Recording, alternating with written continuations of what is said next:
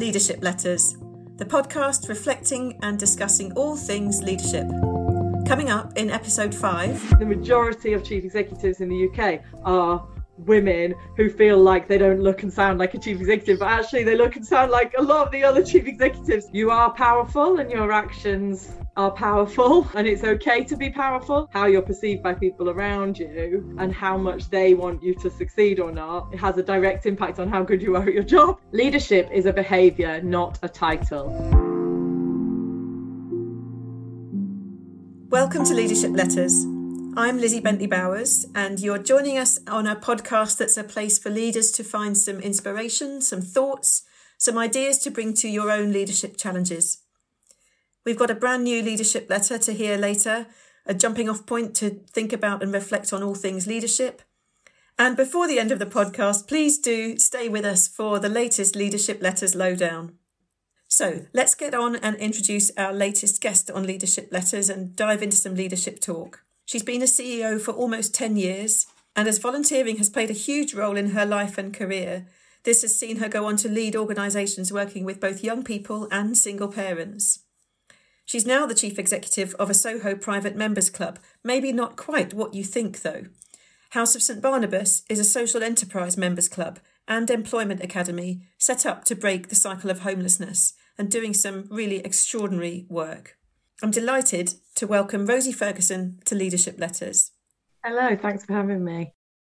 Thank you for being here. What are your earliest memories of leadership? The first time you kind of really were aware that leadership was a thing, and how does it still influence you? As someone who was kind of proactive from quite a young age in terms of my leadership, I would say maybe commands rather than abilities at that stage. But I think my first experience of leadership was from robbing up from two types of people in authority. One who I was a kind of a confident, charismatic, sounds like the wrong word for a child, but I was driven and I was excited and I had energy and I had passions at quite a young age. And there were definitely two types of adults around me: those who thought I was disruptive and wanted to put me back in a box, which I'm pleased to say were in the minority actually, and those who wanted to give me opportunities to kind of shape the box, dance on the box, take responsibility. And I definitely continue to see people, leaders kind of fitting into those two categories and try hard. And I think that resonates all the way through from primary school when I wanted to change the school uniform and do various things, through to when I was in my early years of chief execs and was a young chief exec and trying to reach out to other people in the sector. There were some people who absolutely want to reach their hands out and lift you up, and there are others who are more defensive of their own position, if you like. So I think I've certainly been aware of that for a long time, and I'm really keen to make sure that I'm always the empowering kind of leader, although none of us are perfect. And I love the analogy of getting people to dance on the box. Great. So how does that show up then in your leadership? What are the things that you say and do that encourage people and empower people to do that? I'm chair of ACIVO, the Association of Chief Execs of Charities. And I think for me, the part of the motivation of doing that is around how do we really create a culture where leadership comes in all different shapes and sizes and everyone feels they have support and permission to lead in civil society. So I suppose at a kind of strategic level, how do we make sure that ACIVO provides the encouragement and nurture and platform for leaders of all kind of backgrounds to be the best they can be? In the day-to-day, I hope that people experience me as that kind of leader. As ever, with power comes the responsibility to make sure that you are doing that. I'm particularly excited by teams and how teams can work together to do that for each other and kind of acknowledge and thrive on each other's strengths and weaknesses and really build senior teams, but also teams at all levels in the organisation, how you really enable one another to be the best you can be without a kind of sense of competition or defensiveness. Rosie, I love what you said about leadership coming in at all different shapes and sizes. I really kind of want that to be what this podcast is about, really. I think it's easy to think that someone like me has a view on what leadership is and everyone needs to be do certain things and say certain things and be certain ways to be leaders. And I'm far more of the view that there are some really useful principles and ideas, and leadership is an individual thing too. It has to be. And I love what you said about creating the support and permission to lead, so that leadership is something that everybody sees is for them. I mean, I think there is, or there certainly can be, a kind of traditional expectation of leadership where leadership comes from the top. And certainly some of the greatest organisation and cultural change that I've seen in service innovation and has not come necessarily from the top, but it's come from people at all different levels in an organisation with the support and permission to do it. And I think it's making me think now as I say this, how well am I doing this in my current organisation? It's kind of because I think, especially in the context of the pandemic that we've been in the last year, there has been less opportunity in some way. I mean, more in other ways, but actually the focus with staff has been so much on well-being and making sure everybody's okay and can work and doesn't need to work when they don't need to work, that somehow people have been challenged on the day-to-day and on the context that they're working in. That makes me question, have we actually lost some of the more developmental conversations that we might. I started my current role 6 months before the pandemic hit, so I've had a very particular, so as I'm talking I'm kind of reflecting on, actually, as I talk about this, is this leadership style true for me now? And I hope it is, but I certainly think that some of the impact of the last year has meant that, certainly, for example, some things have been, some kind of workshops and work on culture have been deprioritized initially in we'll do this when we get back face to face, but actually that extension has gone on for a year, hasn't it? So I think making sure right now that we continue to prioritize those kind of cultural and development things, despite the fact that it feels a little bit counterintuitive to be doing them.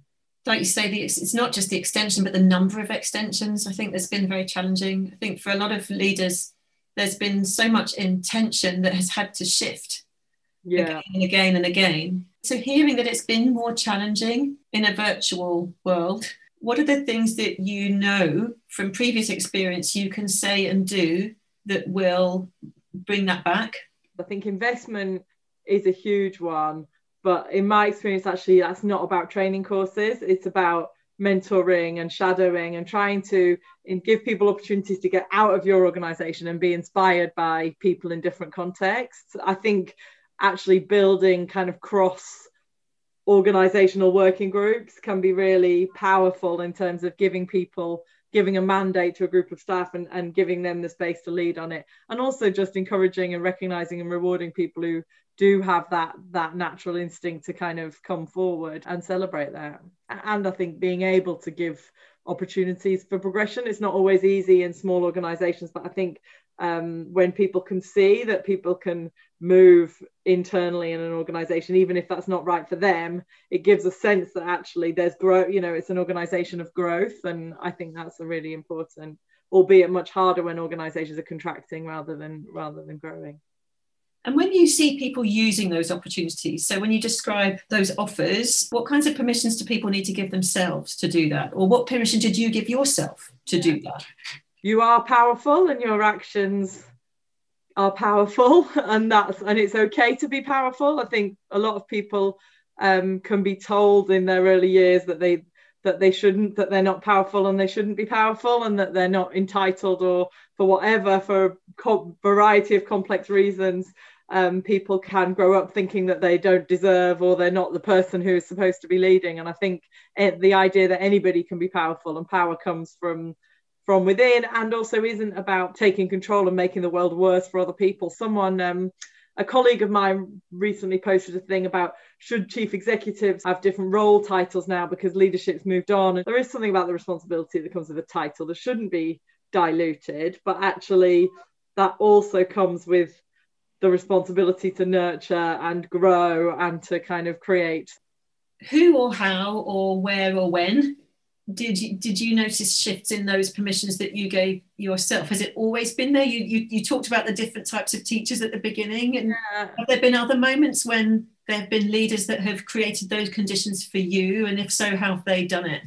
I didn't need permission from myself, if you know what I mean. And I think some people still at quite late stages in their career can still think, is it my place to do that? And I hear that quite a lot. And actually, I never really had any concern about whether anything was my place. But I think there was certainly a difference between people who then said, who agreed with me and who gave, and actually then gave responsibility in a structured way. Initially, whether that's being involved in a student council or in a getting involved in volunteering locally or whatever that is, having the opportunities to demonstrate and take responsibility, and then being given a bit more responsibility and a bit more responsibility. I suppose where that became more stretching for me was when I then was into more formal chief executive, director, when you get the titles that go along with it, and that's the point at which you start to think, am I really the person who should be doing this? Am I able to, what do I need to look like and be like and sound like in order to fulfill that? And I think a lot of people have that transitioning into leadership, but I think that is shifting. It's interesting at Kivo. I was speaking to someone the other day who's a new female chief exec of a charity, saying, I'm concerned that I don't look and feel and talk like a chief executive of charity. Actually, the majority of chief executives in the UK are women who feel like they don't look and sound like a chief executive, but actually they look and sound like a lot of the other chief executives. So actually, I think that narrative is shifting, that actually the majority of leaders, or at least, there are a lot of leaders out there who aren't the traditional model of what leadership has been. What was your answer then, and what would your answer be now to that question? As I step up to CEO, what do I need now? At the time, I thought I needed to wear a suit, which is awful. So I think I went out and bought loads of suits and court shoes, because that was kind of, and then and now I just wear sparkly tops. It's kind of so I think there was certainly a sense that you should conform, and that I think that was convincing myself as much as convincing anybody else. But certainly with confidence and experience comes the knowledge that actually what you're wearing, although maybe what I'm wearing did matter then, because at that point I didn't have a track record. Maybe actually if I'd walked in the room in trainers and a sparkly t-shirt, people might have thought whereas now I've got the track record behind me and the credentials that actually so there is also something about it seems ridiculous to have done that, but I can see why that was also part of the journey. I love that. I love that acknowledgement that actually that's what I did need to do then. If it works for you, I could have probably worn slightly less horrible suits. but yeah. So if it helps you to get the nice suit or whatever it is, your equivalent of that is, if it helps you to step into that role and transition, great. If you're doing it because you think there's something else going on that's unhelpful to you, maybe not, maybe question that. As we've talked about, we can lead from any age and from any place in an organisation. And there are those very clear step-up moments as well. We all know and recognise them. So what were the most useful or not things that you either did or heard in that moment at that time? I mean, I think the most valuable thing is the confidence of people around you in you. And actually, if you've been, if we're talking about kind of step up in terms of formal roles, people will have been selected or chosen, and I think having confidence in that. I was an internal candidate in my first chief exec role, and I've been in the organisation for a long time, and I took for granted at the time the credibility that gave me, and the fact that I was really expert in youth work. I knew the organisation inside out, and I had the trust of the staff and the trustees, the young people we served, and the organisations in our membership. So I really had that. I was really lifted up on a wave of confidence and trust, which at the time, because I had a bit more, I wouldn't say I was racked with self-doubt, but I was it felt like more of a big deal to me. Yeah. That I really that wave really took me forward and really helped me succeed, because when everyone around you wants you to succeed, you're more likely to succeed. I would say my next chief exec role, I went into it with more, I've nailed this once, I can do this again. And actually it was a very different context. I wasn't an expert. The organisation wasn't as trusting. I wasn't such a clear cultural fit in terms of my personality and my background. And so I think that was a bit of a shock to suddenly be in a context where, oh, wait a second, I could thrive in that context, but actually this is going to be a lot harder. And actually that how you're perceived by people around you and how much they want you to succeed or not has a direct impact on how good you are at your job, which is obvious but useful. Absolutely. You say obvious, and you're right. It is obvious, but sometimes it's the most obvious things that are the ones that we miss. Yeah. But not least, I love what you said, the most valuable things, the confidence of the people around you, in you. And quite often when someone goes into a new role, the first thing they let go of is the fact that they were given the job. Yeah. I love what you said, lifted on a wave of confidence and trust. And when you're not feeling that, though, where do you look to get it? Well, I think there has to be confidence and trust in yourself primarily, and then a whole network of wise people who you could go to. I mean, I'm part of an action learning set. I have another community of people from different sectors who I met on the Windsor Leadership Trust program. I have a number of groups of people who I can go to. I've had a coach kind of on and off for several periods. So I do think actually having that space to go where you can actually be like, I have no idea what I'm doing, or I'm completely out of my depth, or I've done something and I'm really not, having that space with people who you really trust, who don't actually have a vested interest in the organization or even you that much beyond that individual, that's very specific context. And I think for me that's really valuable. Such good advice, and you've referred to it in a different way as well in terms of looking outside the organisation, but it's such good advice especially when we're so busy and so absorbed in the organisation that we're in, to lift our heads up and seek the support, the feedback, whatever it is, from outside. There's also something about one of the questions you asked previously was around what influence, who influences your leadership, and I was thinking about who are my kind of leadership role models, and actually it's the people I've previously worked with who know me really well. So my teams at London Youth and at Gingerbread and at the house, but it's those people who you've worked with, who know you, who you've learned. I've learned so much from people who I've managed, particularly being in a senior role quite young. I've brought momentum and perspective and lots of valuable skills, but I've benefited so much from the experience and wisdom and insight of other people. And I think everybody who you work with closely, you then carry a little bit of them inside of you. So I'll kind of quite often, what would so-and-so do in this situation?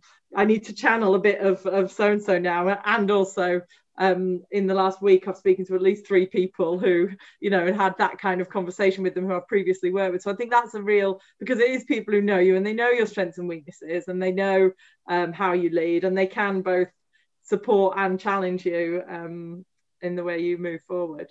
If we could move on to your letter, Rosie, I'd love to hear, who have you chosen to write to and why? And then please do share your letter with us. I have decided to write to future civil society leaders. I find it quite intimidating. Who do I want to write to? And I was trying to think about named people, but my instinct was actually I want to write to the future. Lovely. Dear future civil society leaders, circa 2041. Firstly, congratulations on being in the future. As I write, our context is changing in significant ways, like tectonic plates shifting underneath us. How we interact with one another, who has power and how different voices are heard, how we shop, what drives our economy, and how technology will advance how we communicate and deliver services. I have a million questions to ask you, if only you could reply and tell us how better to prepare for the world that lies ahead. Our job as civil society leaders in 2021, apart from surviving a pandemic, is to try to create the best world we can for you. Whilst we are trying to process our immediate challenges, we must also hold ourselves to account on ensuring you live in a world which is socially and economically fairer and geographically more stable. We are doing our best, but I fear time will tell us we are flawed and our best was not good enough. You, the civil society leaders of 2041, are likely to be children and teenagers as I write this. You will have lived the impact of COVID on your education, your social development, your employment opportunities, and your mental health. I'm so sorry you have had to absorb such a huge impact of the pandemic, though I have no doubt that you will emerge from COVID with a hunger to take on the world, and I'm excited to see how you do that. I think my generation, leaders in our 30s and 40s, are at a transition point between traditional structures of leadership characterized by white male hierarchy, institutions, and competition, and a more contemporary leadership model, which is more diverse, female, collaborative, and I hope more successful at building movements for social change rather than investing energy in institutional rivalry. I am excited that I will grow old in a world which is led by you, with all your inevitable passion and resilience. I've no doubt you will look back at 2021 and see the mistakes that we made, but for what it is worth, here is my advice to you. Leadership is a behaviour, not a title. Yes, titles can increase our power, but first seek to take responsibility for the things you want to change. Inspire and respect others to join you and be open to continuous learning. If you do this, then you are already a leader and formal power will follow if you want it. Learn from our mistakes and let go of the systems, structures, and grudges of previous eras that no longer serve you. But hold on tightly to the values, principles, and histories that inspire you. If you are pushing at an open door, walk through it with pride, but be grateful for all those who have torn down the fortress in front of it so that you can walk through. And celebrate small progress. Real social change happens over decades through multiple forces, institutions, and individuals, and sometimes it goes backwards for a while. See yourself within that context, but celebrate the small wins when you have them. It reassures me to know that just as many of us feel weary from the relentless impact of COVID-19, there is a new generation of leaders sitting in your bedrooms and planning to change the world. I know you are out there. I'm sorry for the unhelpful legacies we have created, and I'm proud of the positive platforms we've built. You won't be perfect either, and that will be okay. With love and optimism, Rosie. Wow, Rosie. Oh, I love that. I love so much about that letter. That's wonderful. So many questions. And so let's start with this one, because you said I have a million questions to ask you, the leaders in 2041, and you only had one question. What would you ask them? I think it's what would be the one thing that would make the biggest difference, because I think there are sometimes we live in such a noisy world, and there are so many things that we're trying to drive forward, and I suspect the answer would be climate change, but I'm not sure if that, certainly if we were looking back 20 years and we were, I would say, I mean, the two things I mentioned in there around equality, fairness, and climate change feel to me like the two things that are urgent if we want our planet to continue, both in reality from climate change, but also not just increasingly perpetuating the inequality that is growing, certainly in the UK. You said our job is to create the best world we can for you, to do the job that you need to do, including putting right the mistakes we made. I love the circularity of what you said. What are the mistakes we're making that you would like to see us learning from more quickly? What would you love to see perhaps yourself as well as others doing about that? I mean, I think we are still, and I don't necessarily have an answer for this, but I think institutions limit us.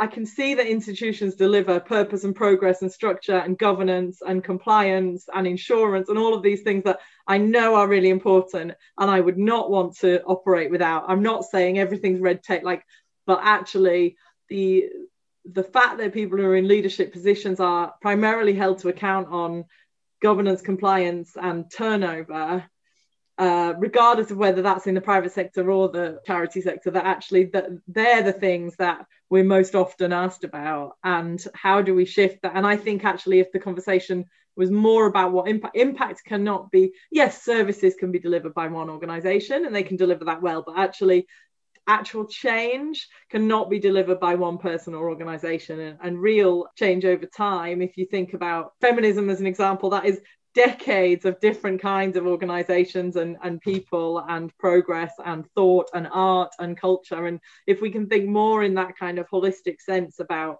who we work with and how we collaborate and what we do together, I think there's so much potential in that, but actually so much of our time gets taken up by running institutions. And what are the conversations we choose? Who do we choose to have them with? The stuff, when there's so much that needs to be done. How are we taking responsibility to make the space for the conversations that will lessen the number of mistakes that our successors have to put right? Exactly. And then celebrating the progress in that. You talked about celebrate the small progresses, and that progress sometimes looks a lot like going backwards. Yeah. And how does that attitude to progress serve you well as a leader, and how does it show up? I certainly think having ambitious goals and deliverable plans is a really important combination, because actually ambitious plans don't necessarily come to fruition, but actually achievable plans that move you towards ambitious goals certainly, I think, helps getting that balance between strategy and what is possible, particularly at the moment. And I was speaking of something the other day about the idea, actually at the moment a compass is more useful than a strategy. I think gone are the days when, but I think it's still in the kind of leadership narrative, the idea that you're supposed to have a 5-year business plan, which details out all of your 5-year growth plans and all of that. And actually, particularly right now, but actually I don't feel at any time in my career has the landscape stood still enough that anything that you wrote in year 1 would still be relevant in year 5. And so, but the risk, if you don't have that kind of rigor, is that people are just kind of jumping from one random opportunity to another without any sense of stability or purpose. So I think that idea of a compass, being really clear that you're going northeast, and that's where you're trying to get to, but actually you might take different roads and paths to get there, and there might be things in the way that you weren't expecting, but actually you know where you're going, is I find a much more useful way of thinking about it than having a business plan as such. And having had to run a business, the CEO of House of St Barnabas, I'm guessing it's been closed more than it's been open? Yeah, we're just about, it's about half and half.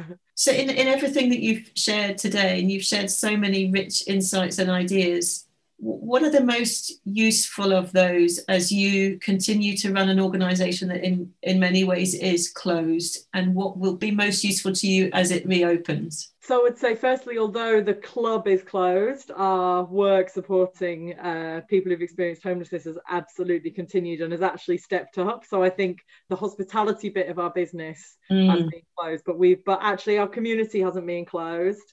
Our support for our those people we serve haven't been closed. So I think actually, and that actually is part of the answer to the question, that having that kind of ruthless focus on what we're there for, which is to break the cycle of homelessness. And in many ways, we've been able to do that more. And I've been really impressed by the team who, we've delivered an employment preparation program excellently for the last few years. But actually, the team have had to really think, how can we do this differently? How have the needs of those we serve changed? And so I think the first thing is just being really focused on what we're there for. The second thing that I found helpful is just keeping it in context of that much bigger context. Like, we will do everything we can to make sure that our organisation can continue to deliver the impact that we think is necessary, and will help move forward conversations around how people who've experienced homelessness can progress into stable lives. But actually, there are some forces that we can't control, and actually there are loads of hospitality businesses right now who will not survive this, and that is deeply sad. The world also moves on. So I think trying to keep that balance of, we can do what we can, but actually I've probably done this better in my professional life than my personal life through all of this, whereas in work I'm quite zen about, we can only control what we can control. In my personal life I'm like, I just want to go to a disco. A ruthless focus on what we're there for, especially if we connect that back to what you said about our job is to create the best world we can for you, the leaders and citizens of 2041. Yeah. And actually, whatever your cause, or whether you're about driving the economy or driving social change or delivering good services or the environment, like, actually that how do we create a better world for 20 years time is relevant, and focuses on kind of systemic challenges rather than just how do we feed people who are hungry today, which of course is important, but actually that isn't gonna solve the problems that we face. Rosie, this has flown. Before I let you go, one of the things we love to share is a recommendation of something to read, watch, or listen to. Is there something to read, watch, or listen to that has particularly inspired or informed your leadership that you would recommend on to the leaders listening to this? Absolutely. I'm going to have two, if that's okay. actually. The first is Akivo have a podcast called Leadership Worth Sharing, which is conversations with a range of inspiring charity leaders. And it's really, there's all sorts of content in there that I would definitely recommend. And then in terms of to read, my favourite book, although it's a little bit cheesy, is The 5 Dysfunctions of a Team by Patrick Lencioni. I think what that does for me is really pull out the importance of trust in teamwork and collaboration, and that if you want to achieve results and impact, putting the foundations in place around trust and kind of successful conflict and accountability are absolutely critical. And that's had a huge impact on me and my leadership style. I love what he says about artificial harmony versus productive conflict. It's such a useful reminder that because things sound good doesn't mean that they are. Take care of that. Rosie, thank you so much. It's been an absolute pleasure talking to you, hearing from you, and thank you so much again for your letter. Thank you. You're listening to the Leadership Letters podcast, a reflection on all things leadership. Time now for this month's Leadership Letters Lowdown. And as usual, in a short while, I'll be sharing a to read, to watch and to listen to recommendation for you as leaders. And in the meantime, let's begin this month by talking a little bit about self-compassion. I'm hearing and seeing a lot about this out there at the moment. There are references to being kind to yourselves on the news, social media. I'm hearing it come up a lot in conversations with clients and between my coaching colleagues. And I think it's one of those things that I fear potentially starts to become a piece of advice, and that because we hear it a lot, be kind to yourself, it starts to lose its impact. We hear it in that kind of scrolling through the posts kind of way, rather than pausing to truly apply it. And there's plenty of research and evidence out there that self-compassion is important. It has an impact on leadership. It helps people to be kinder and non-judgmental towards themselves, which actually creates an upward cycle of how that is then playing out in organisations. The role modelling, the impact of self-compassion is not only on the individual, it's on the organisation. And sometimes perhaps it can feel a bit like it's about being a bit fluffy, maybe being a bit too soft as a leader. And I guess what I want to say that I find myself saying to clients often too is that self-compassion isn't about that at all. It's not about letting go of authority. It's not about letting go in any way of your standards, but it is about saying, am I doing right by myself in order to do right by others? So the piece of advice I keep hearing at the moment is talk to yourself like you would talk to a friend. And again, this is great advice. If you were to truly pause for a moment and write the advice in any given moment that you would write to a friend, the chances are it's more kind, compassionate and useful than what you're saying to yourself, if you know that what you're saying to yourself is a bit harsh. But again, I'm noticing people are finding it difficult to do that. So last week we spun this round a bit, and the question I asked was, okay, how about you spend the day talking to other people like you talk to yourself? Now that then becomes a different question. If the challenge is to truly talk to other people in the way that I talk to myself, I would potentially find myself talking in some quite harsh ways to other people. That was a useful way in then to write, okay, I don't want to talk to people like that. I wouldn't talk to people like that. And that does really reveal that I could talk to myself in ways that would be more restorative, more useful, more inclined to connect me with my strengths. So if you're struggling with the talk to yourself like you would talk to a friend, start there. Start with, what would happen if I spent the day talking to other people like I talk to myself? And take it from there. So let's turn our attention then to some read, watch and listen to recommendations. Rosie has already shared hers.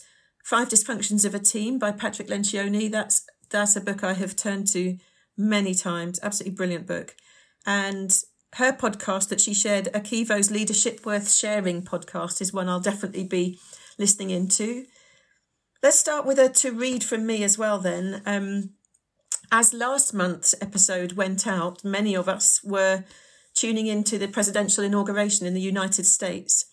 And the poem written and read by Amanda Gorman at that event is one that has very much stayed with me. I found it so uplifting, incredibly emotive. It's rung in my ears ever since. She says, "For there is always light, if only we're brave enough to see it, if only we're brave enough to be it." I've ordered my copy. On her website, there's a lovely, well, it looks like it's going to be a lovely copy of the full poem with an introduction by Oprah Winfrey. So you can get transcripts, but the link that you'll see in the podcast notes will be one to her own copy. I think it's coming out in March. Last month, we talked about some ways to lead through stalemate, some ways to lead through opposing views, and ways to practice that so that you're ready for it. And I wanted to share the way that Amanda Gorman summarises that so beautifully. She says, "And so we lift our gazes, not to what stands between us, but what stands before us. We close the divide because we know to put our future first." Beautiful advice for leaders there. So my to watch recommendation connects to that. Putting the future first, putting the why what you are doing matters and why it matters to all our futures first, as such an important part of how we have our meetings, our conversations, how we find our way forward as leaders and lead our teams to do that too.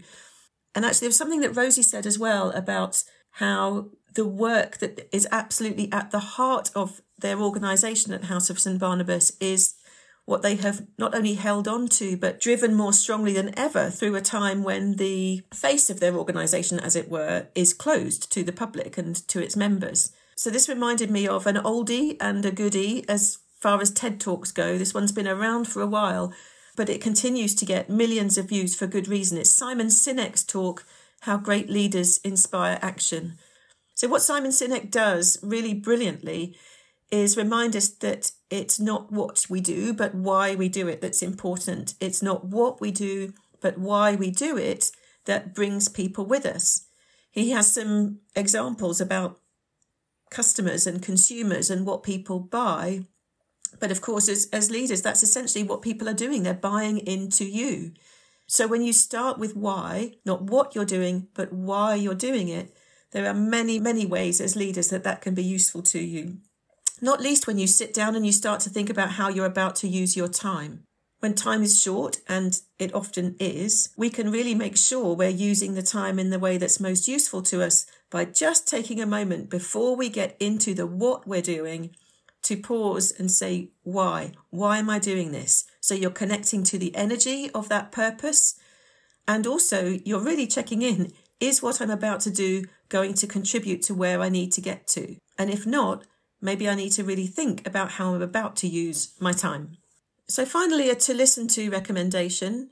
This podcast is one that's been recently recommended to me, although looks absolutely brilliant and is 9 seasons in. It's called How to Fail with Elizabeth Day. The particular episode I'm listening to at the moment is her interview with Matthew Syed. His books are ones I've turned to many times. I find them so interesting. Great summaries of so many principles that are useful to leaders. So Bounce is one of his books.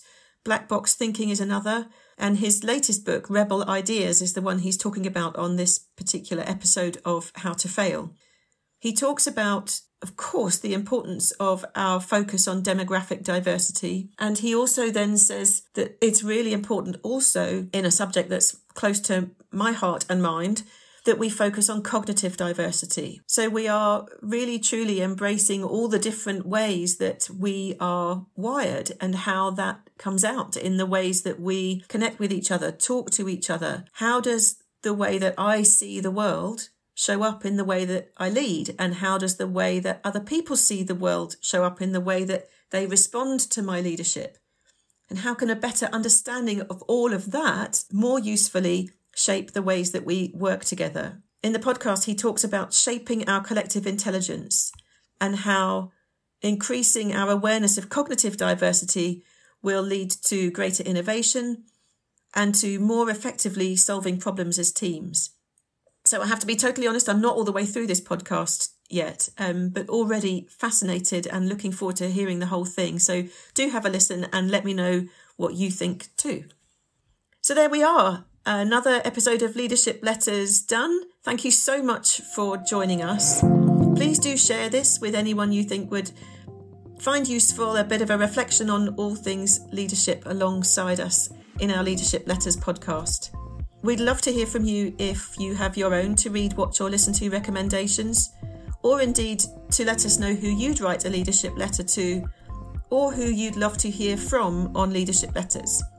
You can get in touch to do that at thecausewaycoaching.com. This is the Leadership Letters podcast, a reflection on all things leadership. See you soon.